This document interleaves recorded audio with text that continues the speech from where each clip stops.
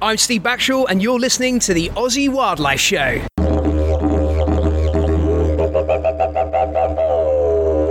All right, guys, welcome to the Aussie Wildlife Show. Adrian here, and I'm here with Steve. G'day, guys. And we're very lucky today to have with us Jenna Crowe-Riddell. And Jenna is an evolutionary biologist and sea snake researcher. Hello, Jenna. Hi. Welcome. Thanks. I've never met a sea snake researcher before. Well, now you have. Really, they're everywhere. So sea snakes, they're a snake, lives in the sea, That's correct. especially adapted to life in the ocean. Yeah. It's pretty strange. Yeah. I think a lot of people think they're fish. That's the most common question I get if I say I work on sea snakes. They go, are they eels? Is that what you mean? And like, no, eels are fish. Sea snake is literally, it's just a snake that you'd see otherwise, but it's in the sea and it's just got some interesting features that make it really well adapted to the ocean.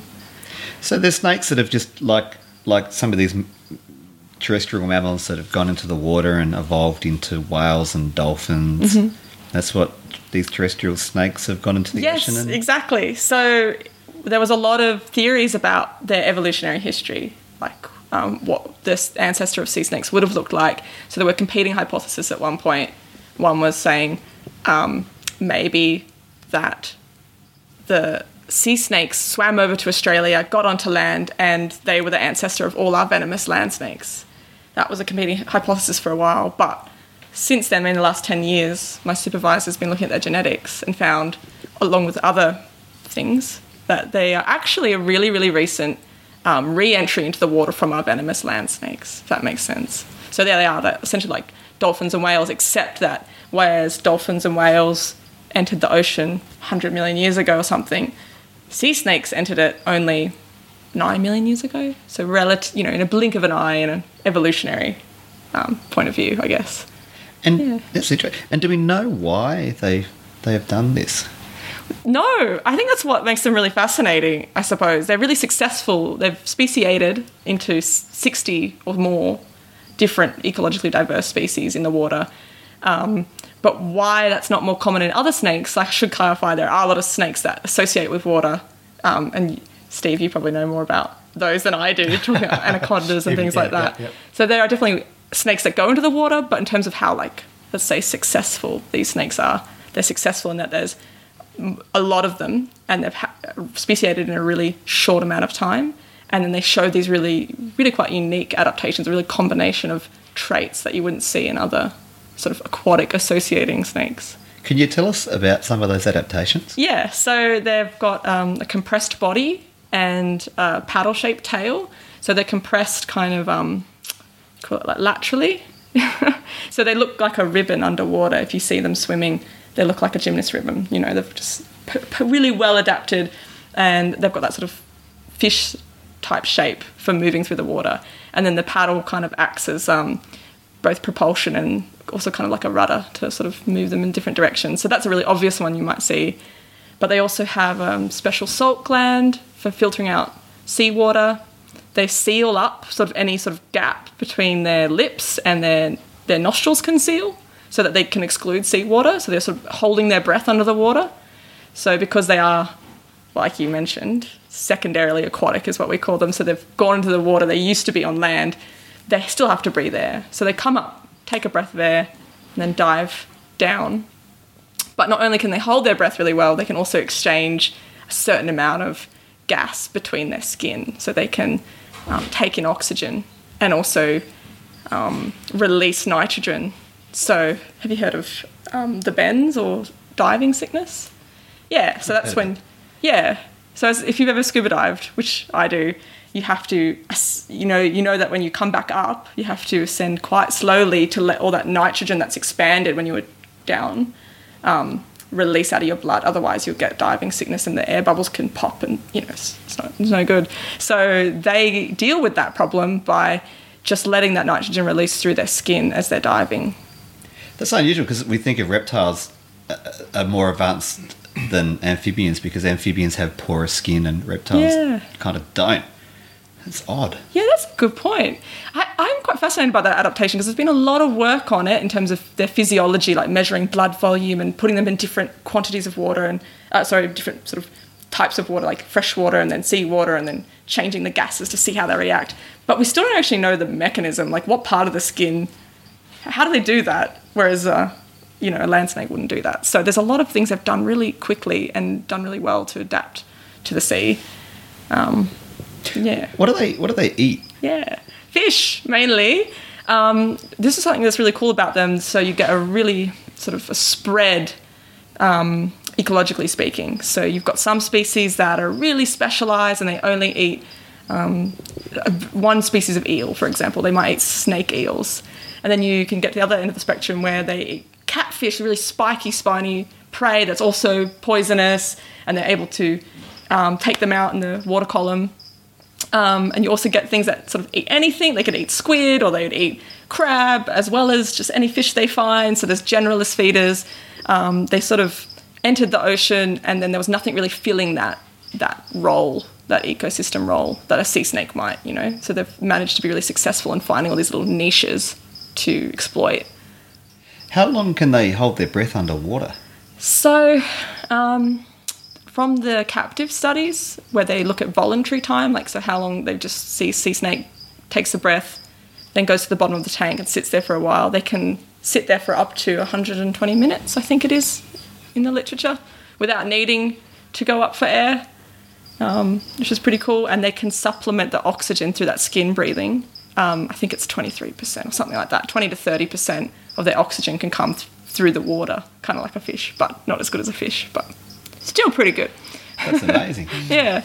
Now, they're mostly, am I right to say they're mostly around the tropical regions? Yes, absolutely. So you don't find them here in South Australia. It's just too cold. And if you do find them, then they're usually sick or being blown off course by winds. And so they do wash up in cold places, like New South Wales or New Zealand, but where they actually breed and thrive is tropical oceans, and where you find the most diversity is Northern Australia onwards, and out through Southeast Asia you see the most sea snakes there. They're really well adapted to sort of tropical reefs and seagrass beds, mainly sort of benthic habitats like that you find in the tropics. Yeah. So benthic, that's like the floor of the Right. ocean, isn't it? A little waterway. Right, so they're reliant on sort of structure or some kind of ecosystem where they'd find their prey, because they're a predator, so they have to be around their prey, and those are usually associated with seagrass beds, and coral reefs are the main ones. Yeah. Do you think with global warming that will interrupt their distribution and they may start to come down further south? Yeah, that's a really good question. So there's a colleague of mine, she set up a Facebook page for people to just make sightings for when they see a sea snake. So it's called Australian Sea Snakes on Facebook. And she's really interested in that question because although she hasn't analysed that data yet, it does seem to be a trend of we're getting more and more snakes wash up further south than we are usually used to. So you might find in the museums, historically, you'd find one or two of these snakes in Sydney. Now you're finding them every year. That, again, is just anecdotal at this point, but I think it's something we have to start thinking about. And I will say there has been a lot of speculation for just one species of sea snake. So while I said most of them are associating with coral reefs and they're really reliant on that, there is one that's called a pelagic sea snake, and also known as the yellow-bellied sea snake. And it's found, it thrives on sort of ocean currents all through the Pacific and Indian Oceans. So it's on this really, I guess you could call it like an ephemeral habitat, like it's constantly changing, but it allows them to traverse these massive distances.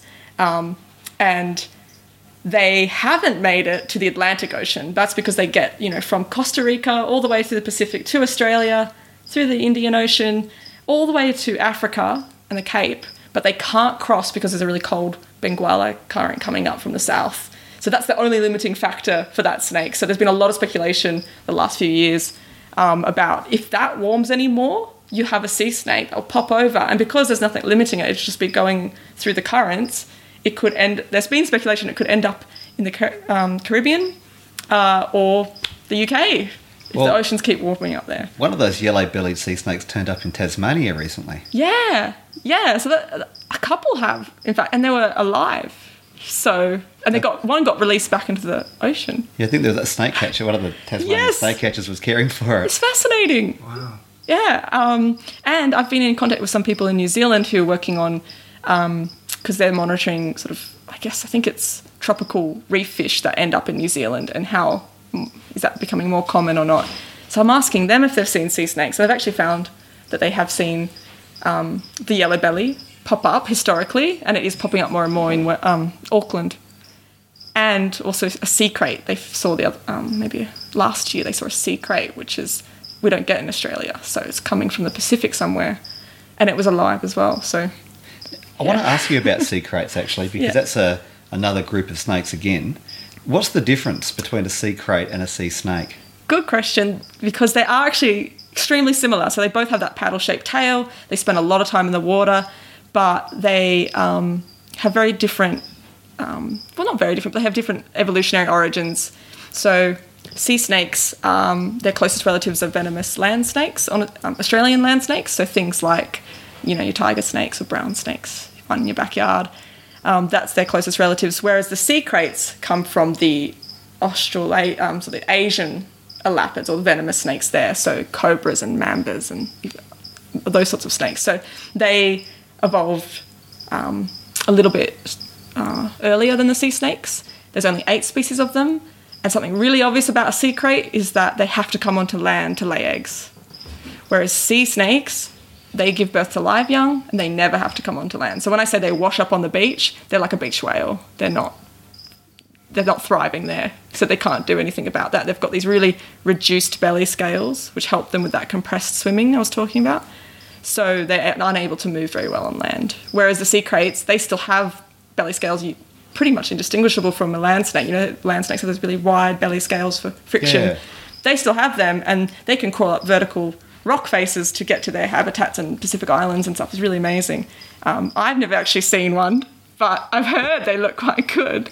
I've seen one, yeah. Yeah. They're amazing. And we saw one at Mulu in Borneo, which is a long way inland as well. Yeah. It was quite amazing to see it there, but it was there, yeah. And so they lay their eggs on land. I think they mate on land, so they follow sort of pheromone trails.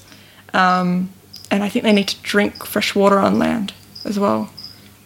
Yeah. But sea snakes, they never come on land in a good way. Not voluntarily. Right. No. Once they're on land, I'm afraid they can barely move. So some are a bit better than others, but with the yellow belly, for example, I was in Costa Rica catching them, and they're, as I said, they're pelagic, so they're fully oceanic. They're traversing these massive oceans, and you put one on the beach, and it kind of, you can tell it's got the will to move. It sort of struggles for a moment, and then it just gives up and sits there.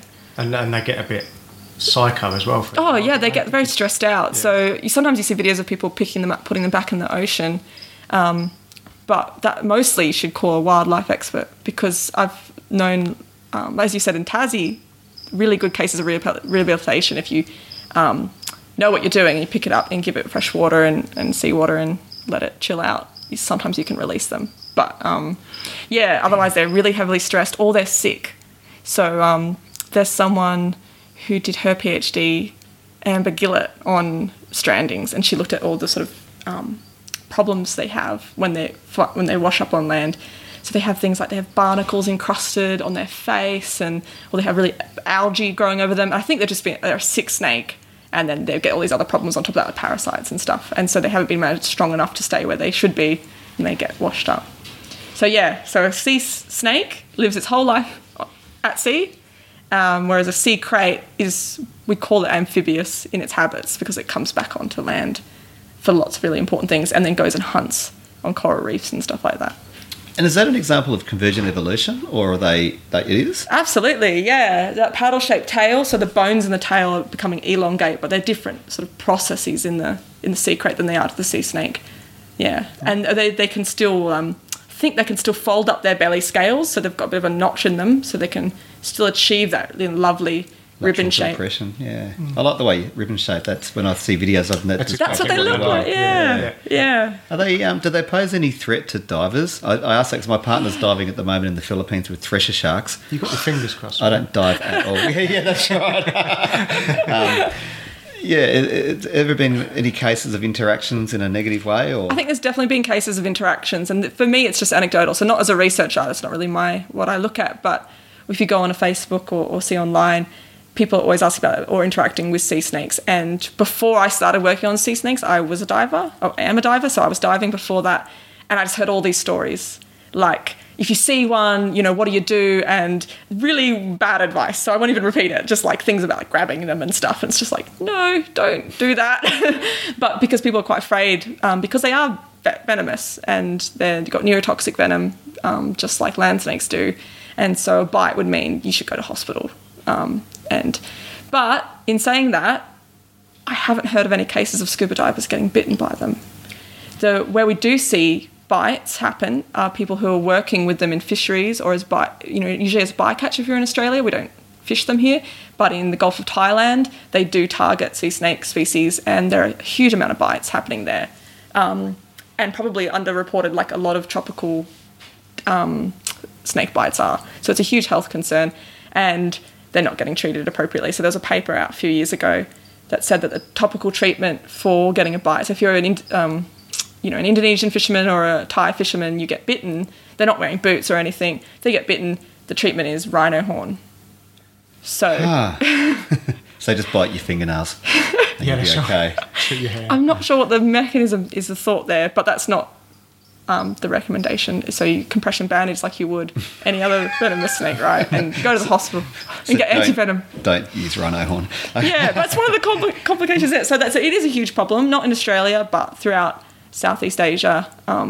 It's a huge problem like it is with any snake bite. And you said they're a bycatch. And did you also say they're catching them on purpose? Is that for food? Yeah, so in Thailand they are for food. And I could be wrong. You might want to Google this. I think it's they do use the skin, but they also eat it. And in Japan as well, I think they prepare the meat.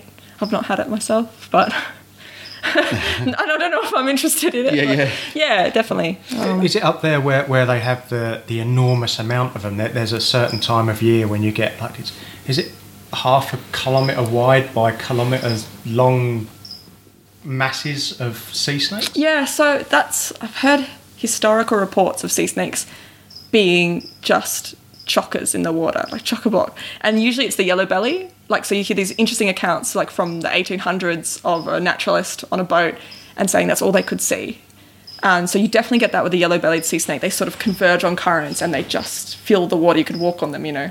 And I've not seen that myself, and that would be amazing. And I do wonder, I'm speculating now, I do wonder if that's like a lot of historical reports of the abundance of animals that we just don't see anymore, if that's something we're losing. And I just wouldn't say we have the data on it.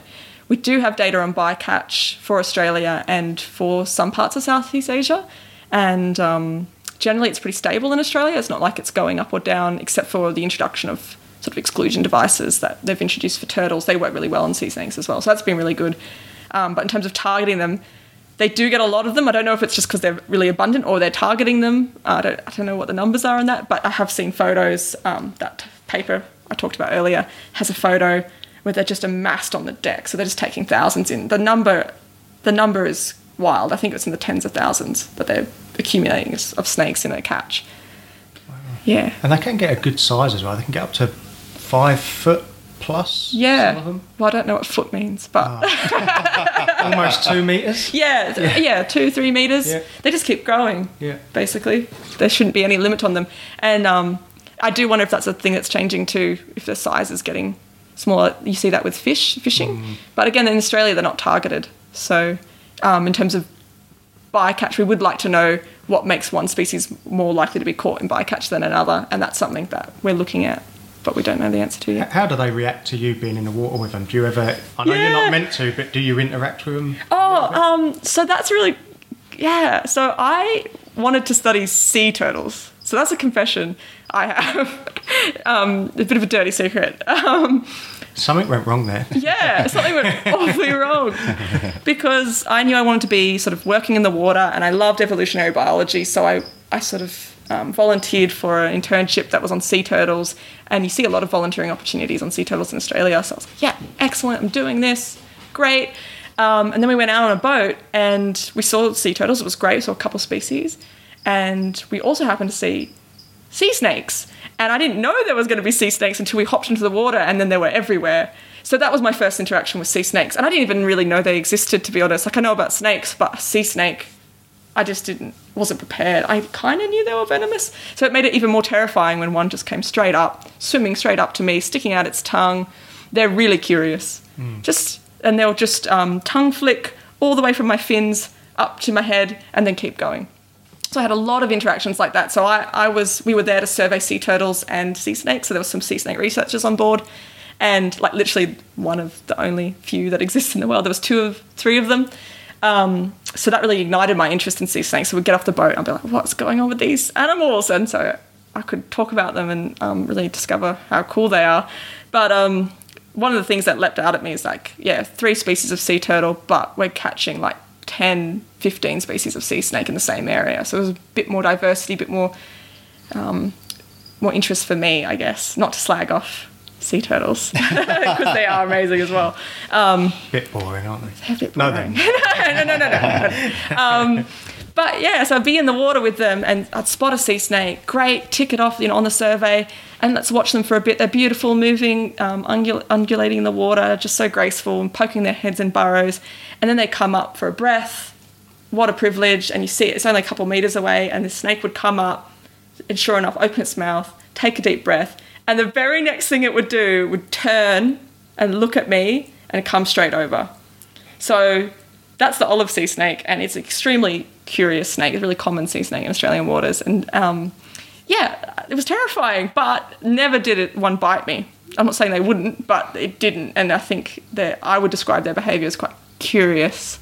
And so I think it's really easy to then interact with them. So if you sort of move your fins around, I've seen that a lot in a few videos where people sort of don't want the sea snake near them, so they'll swim away, but the movement of the fins will be quite intriguing to the sea snake, and they'll keep following and pursuing. So my advice is just to stay still and try not to disturb it, and it'll come and check you out and move on. Unlike a land snake that's more than likely to just go That's right, get out of yeah. the way.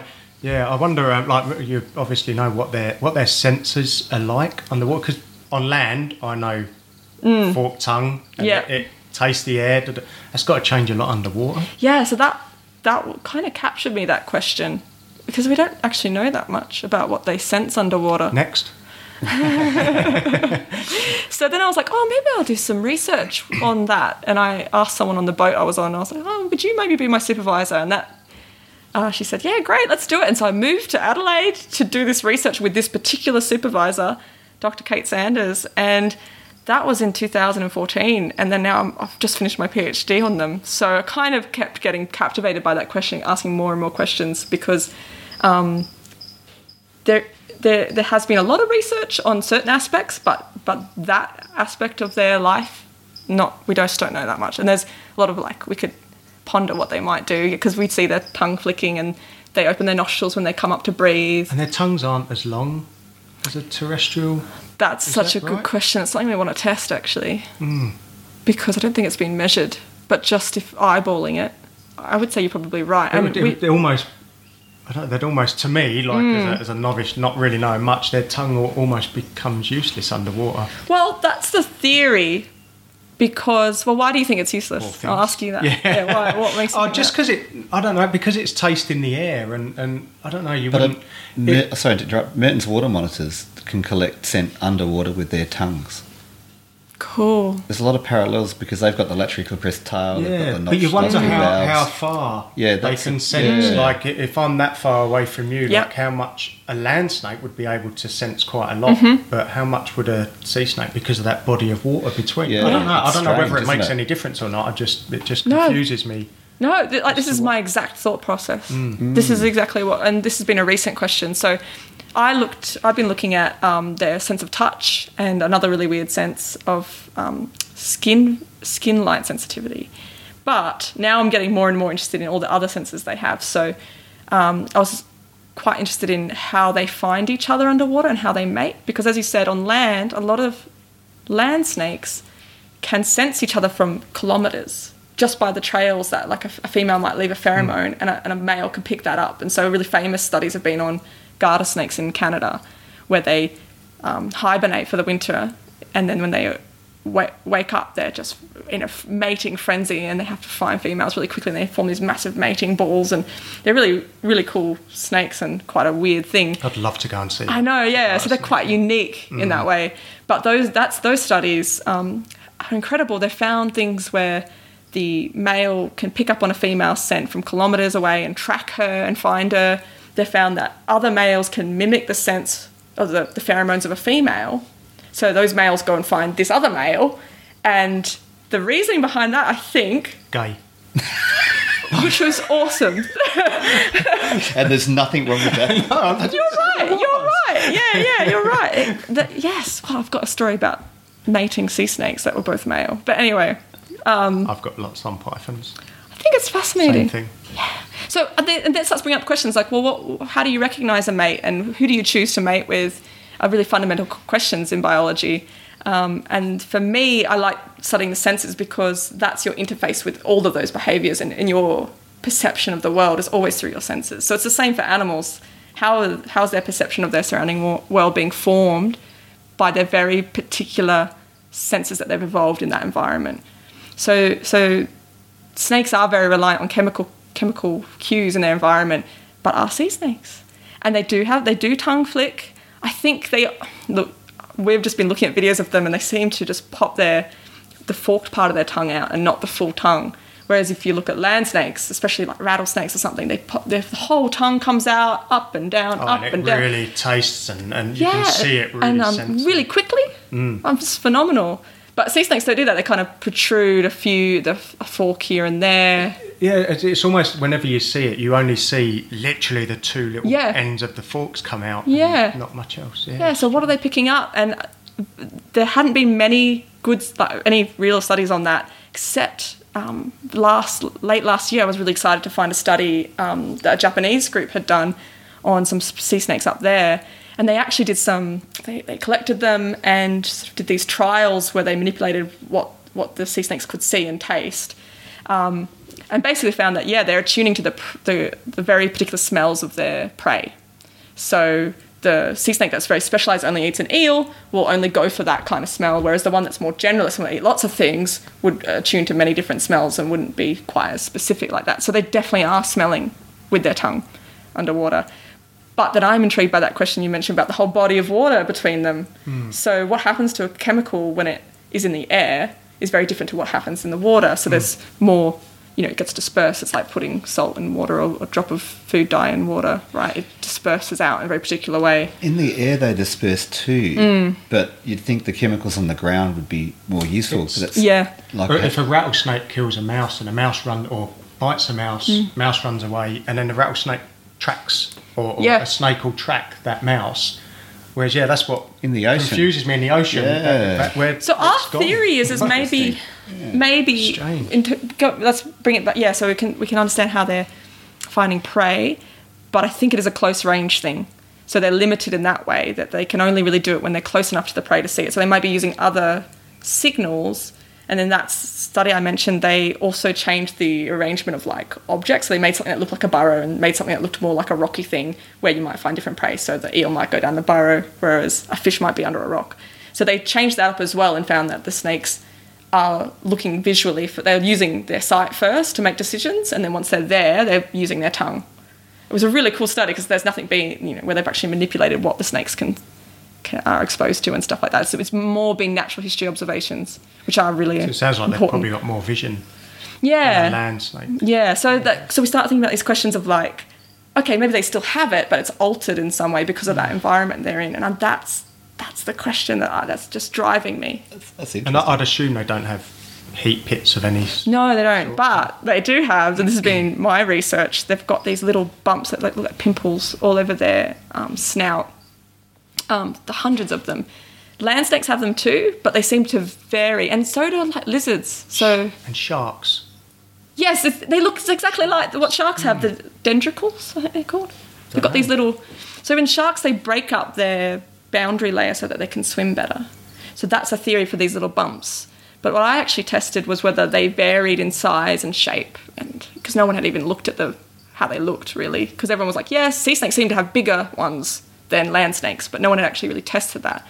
So I did some weird things to museum specimens essentially. So we've collected at the South Australian Museum and looked under the microscope and quantified what they actually look like and found that actually, they look pretty similar to what land snakes have. And in land snakes, there's been some good studies to show that, okay, these are touch receptors. So when a snake comes in contact with a rock or a prey item or whatever, they can touch it just like we can. But because they've got those hard scales, they've got to sort of funnel all their receptors and all their nerves into these little pimples, and just at the edge of the pimples the skin gets thinner, and they can sense better through those. So all of those little pimples, we call them cincilla, but they've got lots of different names. So all of those cincilla tend to be concentrated towards the snout, where they're probing things or bumping their heads. If you've ever kept captive snakes, you know they kind of check out things by bumping their heads on stuff. So that was a surprise to me. I was like, what? So land snakes are quite tactile, and so are lots of reptiles, but it's just not something I'd really considered in the past.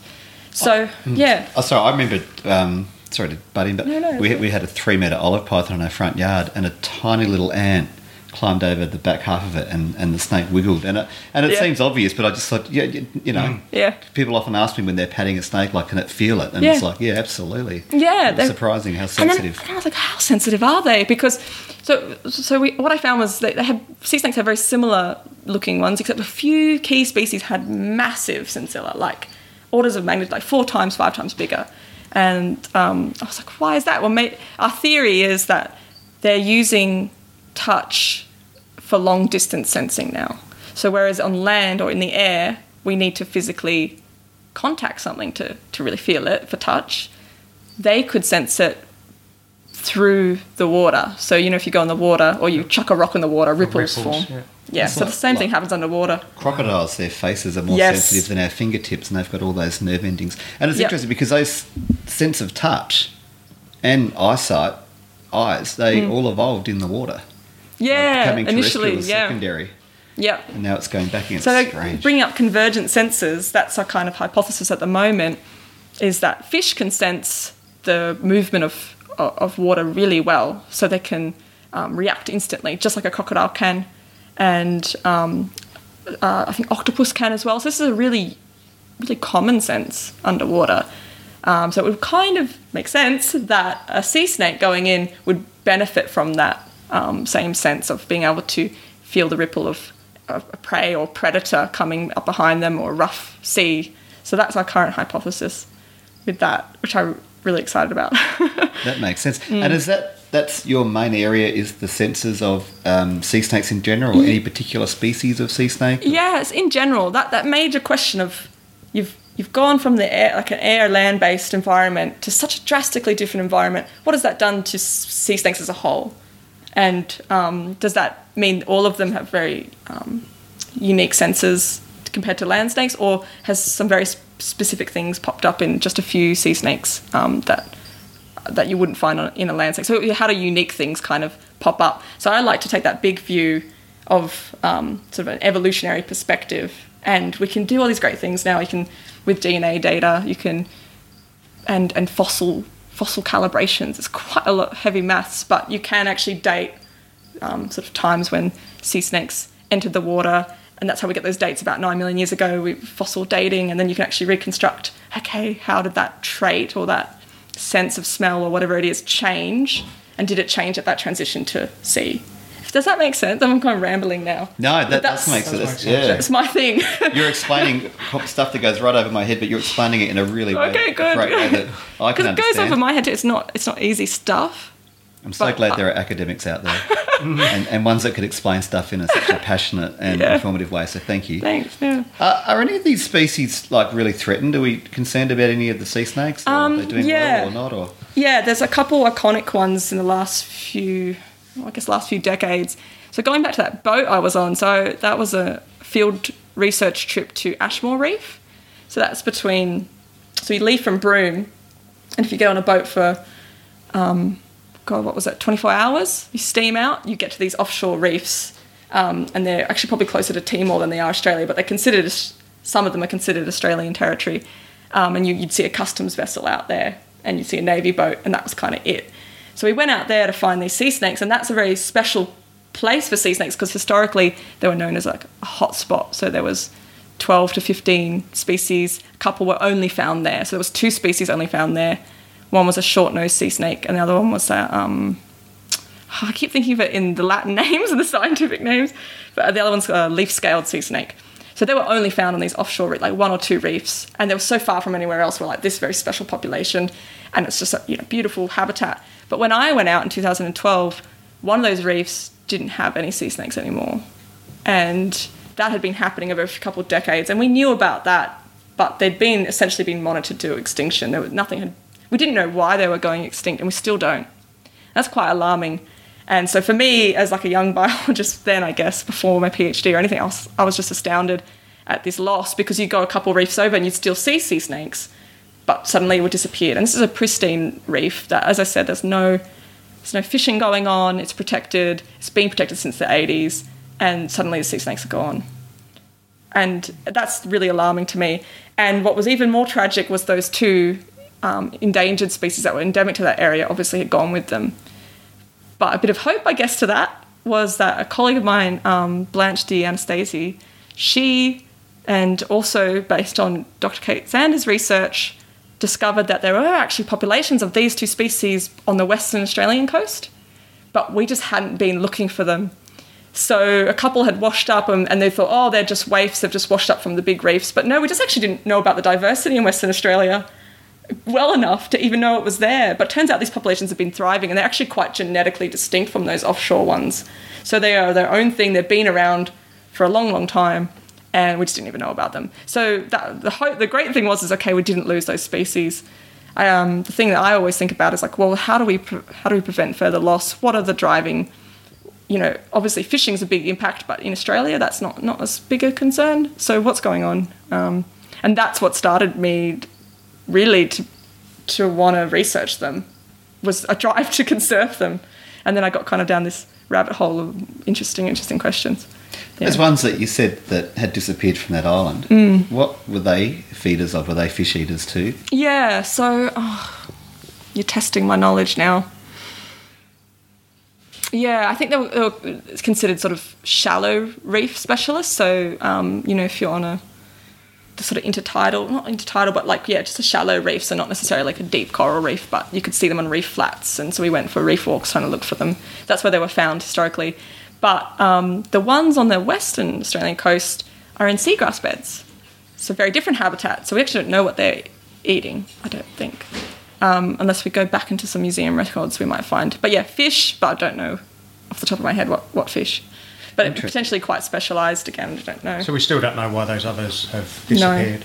No. We hear a lot about coral bleaching. Yeah. That'd have to be have an impact on these guys. So there was a paper out that looked at sort of different factors, and there were definitely some big coral bleaching events that happened around couple, I think one in the early 2000s and one in the late 1990s. But the area in question wasn't as affected by those coral bleaching events. So it's not a nice direct correlation. So it's still quite uncertain. We can't say, oh, yes, it was that.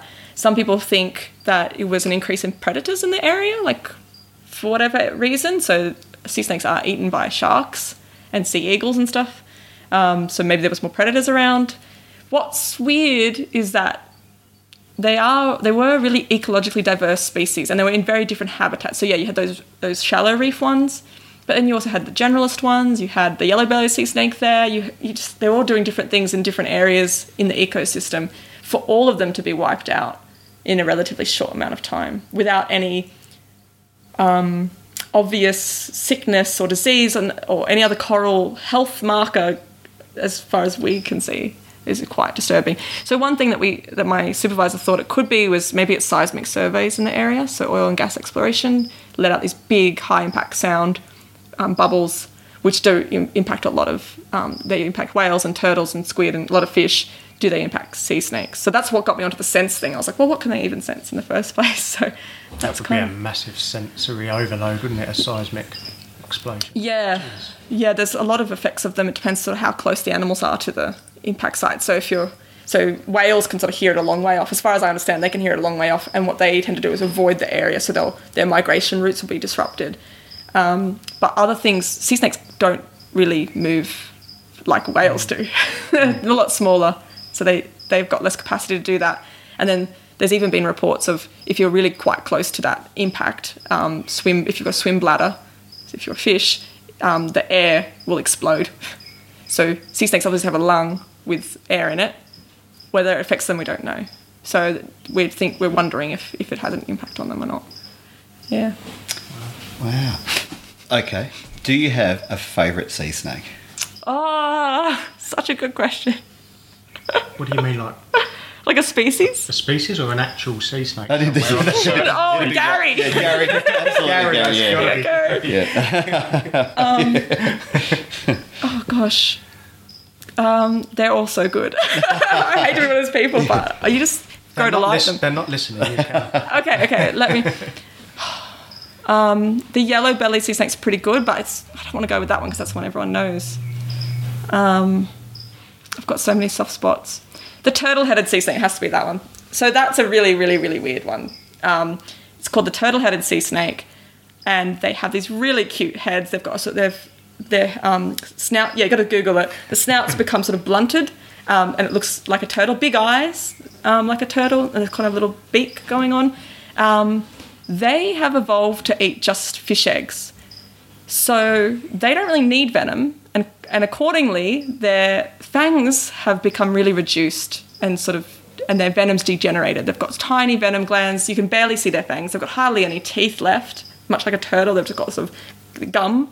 And that's because they gnaw off sort of deposits of fish eggs, fish egg nests when they're foraging. And they've been described as more closely, their foraging methods more closely thought of as like what a land herbivore, like a cow essentially does. Just goes along and grazes on the reef. And it hardly moves. It's just the funniest looking snake. They do. They've got a turtle head, haven't they? Yeah. Yeah. You need to look it up. Yeah. But Wow. And the thing that recently has captured my attention is they have, the males have these little rostral appendages. So the very tip of their snout has this sort of grown to a point, and it's called a rostral spine. But they're not really spines. So I first thought maybe they look like a python or a boa spur, which they have on their sort of derived from vestigial hind limbs. yeah. And they use that for mating, if I'm correct. I've not seen Yes. it, Yeah. But yeah. Pythons and boas do. Yeah. So these guys use this little spine on the top of their head for mating as well. So the males will court a female, and again they seem to be using visual cues. So if you put a rope in the water, they'll court that in the mating season. They'll court anything, and then when they're close enough, they'll poke the female just behind her head and her neck region. Sea snakes do have necks, so they'll poke her there, and if he's good enough, he will mate. But what's really interesting is they have this really protracted mating courtship that goes on forever, and the males we discovered recently, if we went looking at museum specimens, not only do they have that spine, they have these really massive cincilla on their chins only. And if you've ever seen land snakes court, they do this chin rubbing, which maybe if you guys have bred snakes. I've seen some of the freshwater turtles come up and they rub together. And, Yep. Yeah. And they're really elaborate displays. And if you actually, I didn't know this, and so because I only know about sea snakes, right? So then I start reading about other reptiles, and it turns out tactile courtship, or foreplay as it's known, is really common in turtles and snakes, and they're actually really touchy-feely. So we found these big cincilla on their chin that look essentially like they're 5 times bigger than a normal tactile organ. And if you look at videos of them mating, the male will, if the female stops long enough, he'll sort of rub his chin. So he's getting this feedback that seems to be really important for like, oh, this is not a rope, this is a female, right? Like, I'm into this, and is she into it? So we've got all these questions about what kind of criteria maybe the female's choosing who's a good male based on how well he prods her. Oh, that's interesting. It's the same in many animal worlds, isn't it? Yeah. It's good to hear because so many animals are just really rapey. So that's nice Yes. to hear. Wow. Yeah. Like a lot of the mammals, It's a good. Yeah. Well, this is what I'm thinking. So I've been looking at the literature on land snakes, and by the literature, it's mainly sort of people who've kept snakes, and they've just done these wonderful observations of how they're actually mating, because otherwise we don't have much information on it. So I've been reading these, these quite graphic accounts of snake courtship mainly from the 70s and 80s for some reason. And it turns out, a lot of land snakes are very touchy-feely as well, and they do these really elaborate sort of chin rubbing, and they kind of vibrate their head up and down the female's body, and I think it's important because it means there's female choice going on. So she can decide whether she's going to mate or not. And this is my theory anyway. So we think that's really important because you can't sort of force it so much because there's a scale covering the cloaca, which is it's the one size, one hole fits all great thing that reptiles have. Yep. It's covered by a scale called the anal scale. So there's this thing called cloacal gaping. So she lifts that scale and presents the hole, and then the male can mate.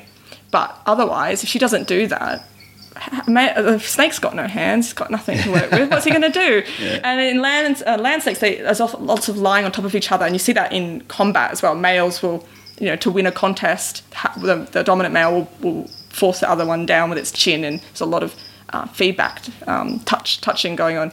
So I think it's a similar thing, but again, in the water, a male can't lie on top of the female like that, or there's things change. And again, this is all just my theories going on. We want to test these. How's a male finding a female? It's a female choosing who's the most attractive male. We don't know. And how do the males combat in water? If they combat at all. And someone in my lab, James Nankerville's, he thinks there's combat going on because not only do they have these cincilla, some species have spines all down their belly, which obviously a land snake couldn't really have because they need their belly for moving around. But sea snakes doesn't have that anymore, so they've got these massive spines, and sometimes only the males will have them, and sometimes only in the breeding season. So what are they using that for? Grip, or are they fighting? We don't have any. We don't really have much natural history, footage of them. It's a really interesting subject that you're in because you've got so much to learn about. Yeah, it's thrilling. It's massive, yeah. Wow. It's good to have. The thing I love about research is it's actually quite creative in so many ways because you have to think quite laterally or pull together evidence from what have they done in mammals? Well, what do mammals do, or what does a land snake do, and then kind of extrapolate or build a hypothesis from there. Build my question out of what we know about other things, and then. That's the best part of research, I think. You work with these cool animals, but also you're sort of pushing the envelope. But it also is really hard because you are often wrong. So you have to deal with that mental, emotional challenge of being wrong when you don't see the things, or something doesn't work out in the lab. Things are really finicky, and that can be quite hard. It's probably the worst thing about every science. Yeah. Around is you're wrong a lot to get the correct answer. Yeah, and that's good as well, isn't it? You want to be kind of challenged and humble. You don't know everything. And if you do think you know everything, then you're in the wrong subject of science, I think. Well, yeah, so I guess being proven wrong is a success in a way because we've learnt that that's wrong, so we have learnt something from it. It's still useful. Exactly, yeah. That's you're still contributing. Yeah. Are these animals, are they pursuit predators or ambush predators, or there's a bit of everything going on? Or? Mainly they're not too much ambushing going on, which is interesting because if you look at other aquatic snakes, so freshwater snakes like file snakes you get up in northern Australia, they sort of just sit in this, apparently. Again, I haven't seen it, so I read about all these things, but we're talking earlier, Steve's kept, or knows about them as well, right? Have you kept them? I haven't kept them. No. Okay. No. But yeah, they just sort of sit in the water and wait for a fish to come along. They're really touchy-feely as well. They've got really tactile sense, and as soon as a fish sort of touches them, they can wrap around them. But sea snakes don't do that. They're actively looking for prey all the time. And if you see one in the water, you'll find that they're poking their heads sort of under every single crevice that they can find or down into burrows. And I just have to mention, because there's a lot of these really weird sea snakes, again, that have these tiny heads compared to the rest of their body. And not just their heads, but their forebody becomes really, really slim. And then sort of midway down the body, or 3/4 of a length long, you get a normal snake again. So you're disproportionate. So it's like a shrunken head kind of syndrome in these snakes. And they use that for fitting their... So I guess it's a podcast. So you've got a big tail that might be the size of my hand. And then as you go along the length of my arm, you'll get to something that's about the size of a fingernail. That's the kind of proportions we're talking about, like really comically It's tiny so heads. weird, isn't it? It reminds me of like all these different shorebirds, how they have these different shaped beaks for sticking their beaks into the ground Yeah. to find different foods. That's it. These guys have evolved their heads, necks, bodies. Yeah, and actually, if you catch one of these, it's not a joke because they're quite venomous still, even with a small fang. But often I've gone for, you have to restrain the head to make sure that they don't bite, and I go for the tail, and their head's loose because you confuse it like that. They're just so small. You're used to the head being really big and bulky, but the tail is still big, a big paddle tail for swimming, right? But then this tiny little head. And And you pin it by the tail. yeah, oh gosh.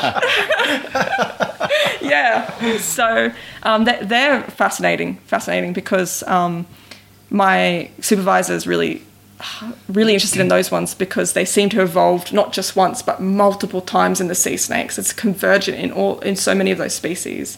They all seem to have converged. So what I mean by that is they've got a sister species or a closely related species that looks perfectly proportional and normal. Their closest relative will have a normal looking body, but then they have they've just found a prey that's burrowing even deeper, like an eel, and then they've got to get to it.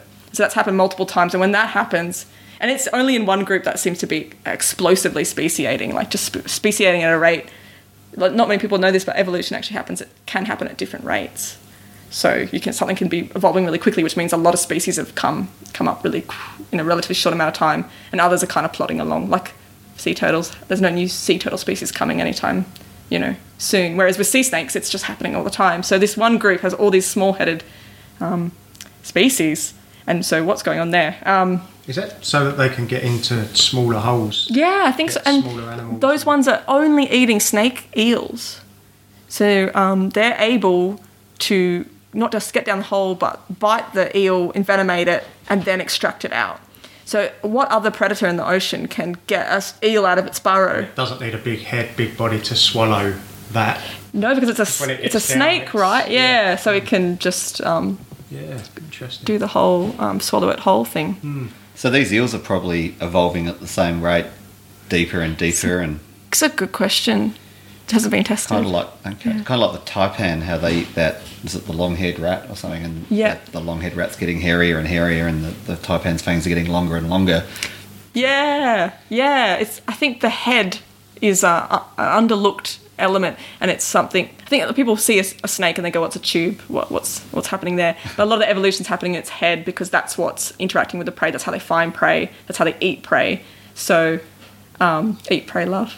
That's how they. That's how they find them and eat them, and you see rapid evolution happening in the skull shape. So there's a lot of diversity, and you find even more diversity in the sea snakes than you do in any of the other land snakes. So it's just weird stuff's going on in the sea snakes because it's like an evolutionary experiment where you've just popped this land thing in the ocean to see what it does, and it's doing all this really weird stuff. So for evolutionary biologists like myself, it's just this gold mine treasure trove of questions to be answered, or mainly asked. Do you do like stomach contents analysis on them? Yeah. You put an emetic in there and they just regurge? Is that how it's done? Yeah, but sometimes they regurge. If you catch them, they might be little bit stressed, so they will regurge, and we collect that. And so we work pretty closely with ichthyologists, like the fish department in the museum. And there's been actually really good work on sea snake stomach contents throughout the years. So we have a pretty good idea of what they're eating. And pretty early on, some researchers were asking questions about the small-headed thing. So we have some really nice data where they looked at the shape of the prey, so the shape of the fish. Does that influence the shape of the head of the sea snake? And there were some broad patterns happening. So not what type of species didn't matter so much, but if that fish looks a lot like another fish, so like say there's a snake that eats catfish and it also eats pufferfish, and they're relatively, they spiny, they get really big and puffy, so they've got similar adaptations, so they can open them, they've got more skin underneath their chin and they can really expand their head to get around that. So that's this kind of, what do you call it, evolutionary arms race. What are the prey adapting or not to those? We don't know. What's the biggest sea snake out of all the sea snakes? I think the biggest that gets bandied around is Stokes sea snake. It's definitely the chunkiest, and it gets quite long. and it's got the biggest fangs of all the sea snakes. But then other ones can get a lot longer. So I think, like, I don't know, some really, like, there's one called elegant sea snake. It's really, really long, and there's one called Hydrophis kingi. I think it's called the spectacled sea snake. Also gets like 3 or 4 meters long. So they may even evolve to be bigger and eat bigger prey. We're going to have I don't know. giant, massive anaconda-sized things cruising around.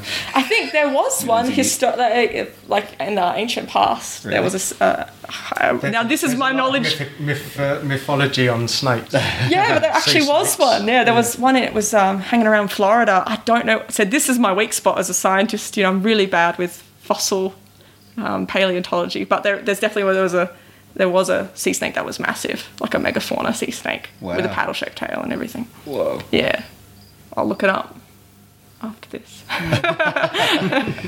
Yeah. That's extraordinary. We want you to rediscover that one, please. Yeah, no, I don't want any megalodon repeat. That's very, very interesting. So how long have you been studying sea snakes? So probably five years now. Yeah, probably. So I just handed up my PhD thesis, so that was 4 years, and then I did my honours on them as well. So yeah, 5 years. Yeah. You were talking about light receptors. Yes, so this is what I really should be talking about. So, Oh, we haven't got time. because actually most of my PhD work was on this. Well, actually, hit record, Steve. We'll get into it.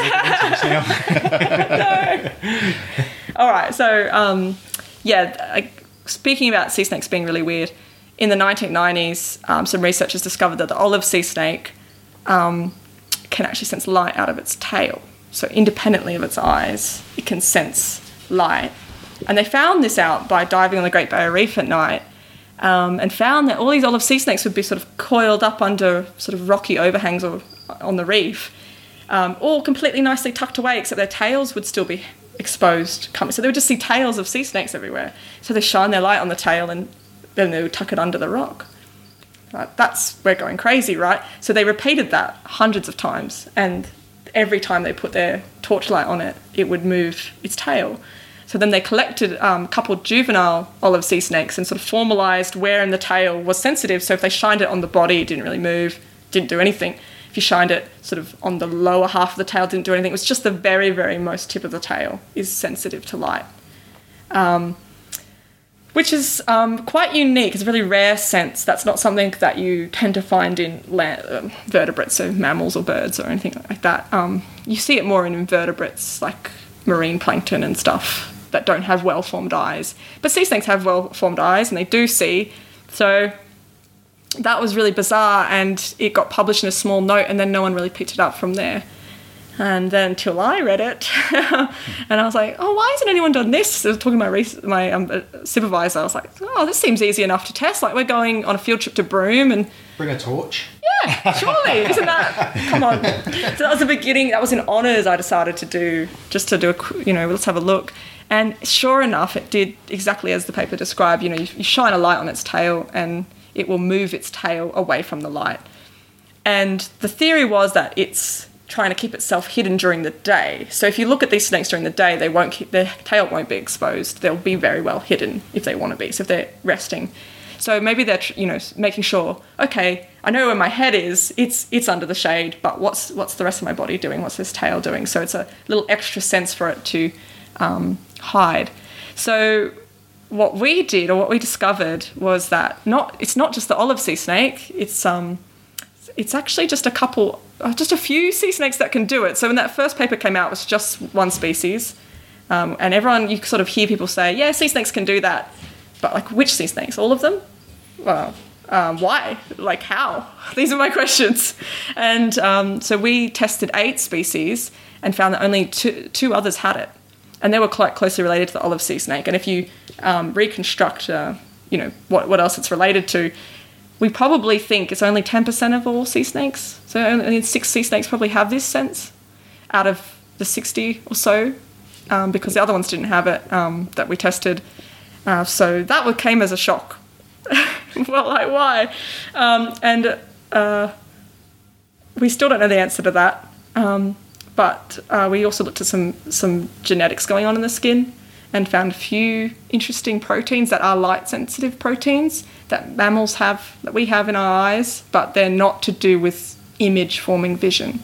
So they're just to sense overall light conditions. For us, that means we know when it's night and day, when to sleep, so something called circadian clock, circadian rhythms. So it's a protein that's related to that protein, and it's in the skin, and potentially that's driving it. We don't really know when that evolved. Yeah. When you said that to me in a text, and I had a mate who was a snake catcher, and I told him, and he thought, is it so the snake knows he's completely concealed? That's correct. Yeah, I think you did that's touch our on theory. that, didn't you? Yeah, that's right. Yeah. So I think people know about it, and people have tried testing it in land snakes, but I don't think they've found anything because they don't publish it. So it's just not been well studied. But the one paper that did find something, they tested these Saharan sand vipers. They burrow themselves completely in the sand. So they wondered, maybe it knows when it's concealed if it has a little receptor in its tail. But actually it was using touch.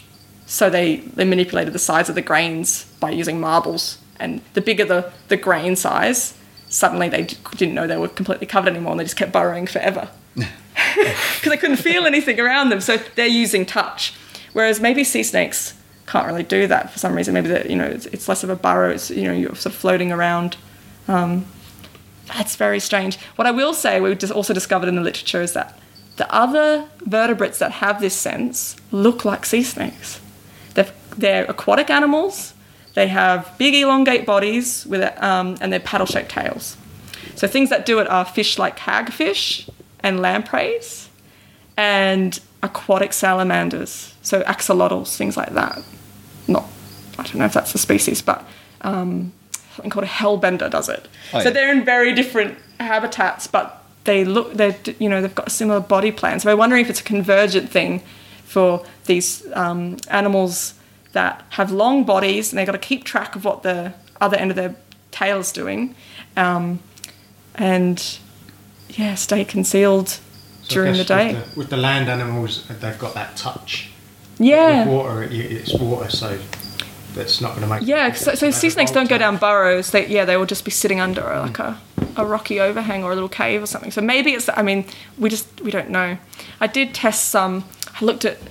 You do see sea snakes with bite marks in their tail. They do get damaged quite a lot. So their tails are paddle shaped, like I said. They're quite big and conspicuous, and it's on the end of them. So it's quite vulnerable to being bitten. So you can measure that, and we did find that the sea snakes that have this light sensor do get bitten, but so do a lot of other sea snakes. We didn't see any different probability in being bitten if whether you had this or not, but there's definitely more. We can definitely dig into that more. Are they diurnal? Some are, some aren't. So yeah, there's a big range of. So some are. So the one that has the light sense is day active generally, but it does rest during the day as well. So they sort of. I don't know when they sleep. That's the question I have. Weird. It's strange what you're saying. Like, in the daytime they tuck their tail away, but at night it's just out. That's right. Why would they leave it out at night? Maybe they don't know because there's no light. Yeah, maybe. That's the maybe idea. Not. Maybe there's a reason. I'm thinking if that was a Coeur Law type thing at that point, like, I don't know. Yeah, they don't tend to do that though. No, they don't.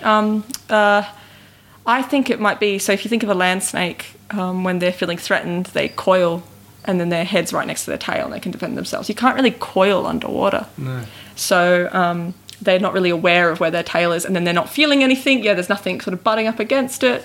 So it might just be an extra sense. It's just very mysterious though, and a lot more needs to be done on it. And maybe the more we look, the more we'll find it in other species. It's probably just so different to what we're used to as humans, as mammals, sensing, that we're not really attuned to it yet. How do you tell if a snake's sleeping? Because they don't close their eyes, do they? That's correct. Snoring. I'm wondering if you could use the tail light sense as a way to test when they're sleeping, because to test this, I brought snakes back to Adelaide, kept them at the university, and part of my requirements to set up the test was like, well, I can't shine the light on them when they're already moving, right? So they have to be resting or inactive for a set number of minutes. That was my criteria. So more often than not, I would be like, oh, my most successful trials would happen when they're sleeping, quote unquote. But it's actually really hard to prove an animal sleeping, especially if they don't have eyelids.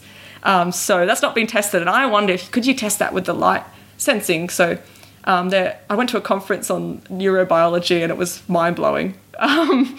But there's a whole field of biologists looking at which animals sleep and devising really clever experiments to see, to test that. So they've even discovered that jellyfish can sleep. They do sleep. So what do? They test it during the day and at night, and then they give it like a shock. They kind of, I'm going to mess this up, but there was a jellyfish in a cage, and when it would go inactive, it would just rest at the bottom of the cage. So what they do is they just move the cage slightly under to give it a jolt and measure its reaction time. So if you move the floor from under yourself, you're going to get woken up, right? So it does that, and the jellyfish goes, oh, okay, and then moves around and is a bit delayed in its movement. And then you wait a few minutes and do it again to the jellyfish, and it reacts much quicker. So that's how they're inferring this animal's sleeping, because its reaction time's going down. So once you're awake, you're really quickly reacting to things, right? So I wonder if you could do that with this. Does that make sense? I don't know. I'm not a sleep biologist, but when you had your sea snakes in a captive sort of environment, and you were trying, did you ever get them to swim at night? Shine a torch on the towel and see if they pull away? Yeah, so I did different times of day just because I wasn't sure what to expect, whether that would be a factor or not. And it turns out it doesn't really matter what time of day they tend to react. But I measured their reaction times, and there was a lot of variability in that. So some of them would react within less than a second, like maybe a quarter of a second. But other times they would take them 3 seconds to react to it. So there is variability in that, but I didn't explicitly test it. I was just trying to control for it, so I just tested over different times of day. But just my you hang out with these animals enough, you start to sense things. But yeah, there was one animal that could never stop moving during the day. I just couldn't get it. I couldn't do the experiment on it because it wouldn't meet my criteria. But then I wake up at 4 a.m. and it would be still, and that's when I would do it. But so only a few of them would actually sleep at night, and some didn't. There was a lot of variability, and we're kind of figuring out what their daily activity patterns are from bycatch data. Actually, like when they're catching certain animals, it's because a lot of trawlers are out at night in Shark Bay and stuff. So you'll get different proportion of species depending on what time of day it is. So we're kind of inferring from that what they're doing, because it's really hard to observe sea snakes in the wild, really. Yeah. So they spend a percentage of their time swimming, hunting, snaking, and then snaking. Nice verb. Snaking, yeah. I like that. And then they'd be for a period of their time in a burrow or on a crevice or something along those lines. Yeah, and I don't think it's like us, where we're moving around all day and then we sleep at night. I think a lot of species are resting at times during the day and at night. So I think they go through these sort of mini cycles. But again, we need to test it. We couldn't do it in the wild, so we'd catch them and put them in what's called a behaviour arena, so just a rounded sort of tub that I got from Bunnings, actually. So it was a pond. Like for Bunnings? Yeah, sorry. Sponsor of the week. It's from Bunnings, and we filled up with water, and so we tried a few different preliminary tests to see what would kind of work. And the first thing we thought, let's recreate its natural habitat, put a rock in there, great. Did that a few times, and I would sort of leave it in pretty low light, pretty much darkness, but not full darkness. And when I'd come in to do the trial, I'd look at the snake, and everything would be fine except its tail would be under the rock. And that happened quite a lot. So I kept making the rock smaller and smaller, so I keep excluding it because it likes hiding under this rock. And, we give it it's only for the tests it would be in this arena. Usually it would have all its habitat and stuff. So in the arena, I kept making this little bit of rock smaller and smaller, and eventually it would just be sticking its tail in the rock. So I couldn't do the experiment. So after we took the rock out, and I ended up using torchlight to just recreate the original experiments, and we measured the wavelengths to see what spectrum it was. Green tree frog. Oh, nice. And we thought about using some high-tech lasers, some physics, but in the end we just went with very simple, let's just recreate what's been done. What would be really good is if we could separate out, there are machines that can do this, you could sort of separate out, you could use a prism, you could separate out different colours, or you could also separate different frequencies of light, so you could see where exactly are the sea snakes sensitive to. Because if I put a really low light on them, they wouldn't really move. It would have to be, I know it had to be a bright light, because then once we get that information, we could start making inferences about, well, can it sense moonlight? What times of day is it most sensitive? And we're not there yet. So, yeah, there's a lot more to be done on that one. So their activity would probably be when their prey is more active. You'd imagine that. Yeah. Like that makes sense. Like most of our marsupials are nocturnal, but the numbat, he comes out during the day because he eats termites and they're active during the day. So he's unusual because he comes out during the day. So I'm thinking, I don't know anything about fish, but so there are fish that come out during the day, so the sea snakes might hunt during the day if they eat a particular. But I guess some of them probably eat their prey while their prey's asleep, like you said, with that skinny-headed one. He's putting his head down into the... Yeah, I'm not sure. It's a good question. We kind of lack some of the most basic biology, information about the basic biology of these animals like that. So I don't think that's been explicitly tested. But that would make sense. And also I would say I just don't know enough about fish biology. So that's why it's so great, because you get to collaborate with people who actually know more than you, and then you can kind of fill in the gaps. You can ask them the questions. That's it. But there's a little tidbit. We caught some snakes up in Broome, which are... so now I'm going to backtrack on my definition of sea snakes, but there are a couple sea snakes that do kind of come on land. So they're in intertidal habitats, and when the tide goes out, you'll see these sea snakes, usually swimming in the ocean or sort of estuaries, come up, and they are crawling through all the mud looking for prey in sort of the burrows that are already formed in the mud, in mangroves and stuff like that. So they are cool, because we caught one of them and it regurged this eel, and we had no idea what it was. So we took a photo, sent it to the museum, and sure enough, it's an extremely rare eel, which I forgot the name of because I'm not a fish biologist, but it's one that's like only a couple records ever because it's so hard to get. But that's actually a really interesting way of discovering new species, is like, okay, something's eaten it. And so now we can... So that was a new range distribution for that species. That's like the rediscovery of the pygmy blue tongue, isn't it? Found inside a dead snake. Dead snake on the road, yeah. Did you hear about the dinner snake? No. So that was one that came out recently. There was a specimen... They collected a snake from Mexico in like the 70s or something and accessioned it at the museum, scanned it, and there was another snake inside of it that it had eaten, and they didn't know what it was, but they were like, well, we'll just go catch it one day. It was on a mountaintop in Mexico somewhere, and then decades passed and never caught it, so they decided to describe it, and it was a completely new snake, new species, and so they named it some Latin for dinner or something. I can't remember what it was. Snake. Yeah, so you have to get quite clever about how to find information without directly seeing it as a biologist, like studying scat and stuff like that, you have to be quite... Yeah, we've often talked about people that study big cats. You're not out there watching big cats. No. You're looking at best tracks and photo images if you're lucky. Yeah. Something that's been quite... Yeah, that's why collaborating with fisheries and things like that, and people who have more often to see sea snakes, that's why it's really useful.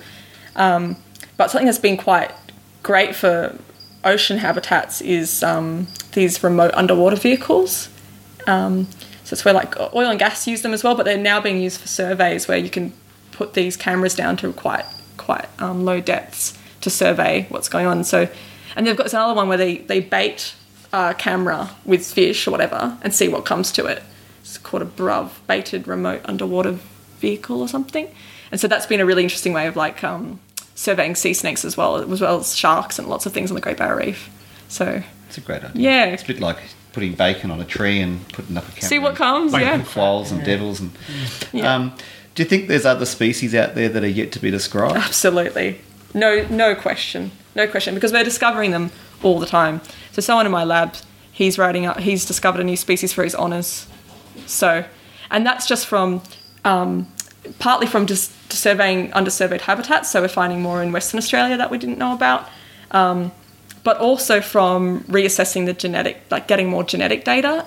And what's actually happening is we see something that looked quite, just didn't look unremarkable, but looked like just any other species. And then we test the DNA and turns out, actually, no, it's really quite divergent. And then we start looking at its skeleton and other markers and we go, no, actually, this is a very different thing. And we describe a new species that way. So that's happened a few times. So There's an estuary sea snake up in the Gulf of Carpentaria that was described only a few years ago, Donald Eye, and a new egg-eating species. So I talked about the turtle-headed. There was another turtle, similar species in that it had reduced venom and eats only fish eggs. So that's a mosaic sea snake. And there's another, I won't reveal my colleague's new species, but that will be coming out very soon as well. And he's just a guess. Yeah, you'll be here a long time. But he's a whiz, and he's just got an eye for specimens. So if you go into a museum, you'll see things that have been collected decades ago. And there's been one in a jar for ages, and he's like, "What's that?" And then he's like, "I think I've actually seen that somewhere else." And it's sort of drawing things together, and you actually bring it out of the jar. No one's looked at it for decades, and actually, this is really new, and we don't know anything about it, but it's definitely a new species. So that's happening as well. Like data we already have is being reanalyzed all the time. Plastics in the ocean is a huge issue. Is that having an impact at all on the snakes? I don't know. Hasn't been tested, but it's funny you mentioned that because I was talking about the yellow-bellied sea snake on Twitter, and that's that one that goes across all the oceans. And another scientist on Twitter, she just recently wrote an article about plastic cleanups, which they want. I don't know the details, but they're wanting to pull plastic out of the ocean. And she had an interesting point. There's these habitats out there which are on these currents. They kind of form.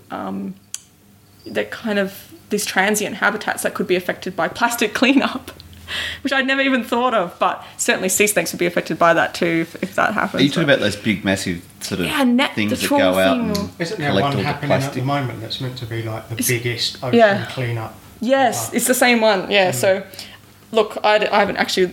I've got the data on the issue. I've just been looking at it on Twitter. So anyway, she hadn't considered sea snakes, but potentially they could be affected by that. But in terms of plastics, God, it's such a good question. We don't know. I'm sure they could be. More than likely, yeah. I'm sure. They'll be ingesting it in some. Ingesting would be what I think too, yeah. Wow. Yeah. Wow, so many can we get you back on Sure. in another year or so? Absolutely, yeah. Well, it sounds like you've got about 20 years of work. Yeah, I know. Yeah. It's a bit overwhelming sometimes. I kind of like rein it in. Yeah, great. Sure. Absolutely amazing. Yeah, what do you think you might do next? You're just about to hand up this paper. Yeah, that's coming out this week. It's really exciting. I want to... There's so much that interests me, but I do think the sensory aspect is really interesting. I don't want to keep studying sea snakes, but I have just accepted a postdoc position in the US, which is on coral snakes, which will be really cool, which is really exotic for me, a different type of snake. But that's looking at their evolution. So anything that's doing something weird, evolutionary speaking, like anything that's kind of teaches us more about how evolution works, I think I'll be there. So I'm not going to limit myself to snakes, but there's still a lot more to do. And sensory biology is awesome. I don't know. I'm going to do it all. That's the question. That was fantastic. Awesome. Yeah. Is there anything you want to add before we wrap this up? I don't think so. I think it's just great that people are into reptiles or into things that, that might scare them or might be a bit fearful. I think the more we can talk about those animals, and the better we can sort of connect with our wildlife. It's not just pandas and koalas, is it? Well, yeah. I think I didn't even know about sea snakes, but then they're quite unique here in Australia, but no one really knows much about them, and neither did I, so it makes sense, but I think I want to raise the profile a bit. Absolutely intrigues me so much about them. I don't know nothing about them until now, and yeah, want to know more. Great. Yeah, absolutely. Yeah. Jenna, thank you so much for coming on. Thank you. No worries. Really enjoyed that. And guys, thank you for listening.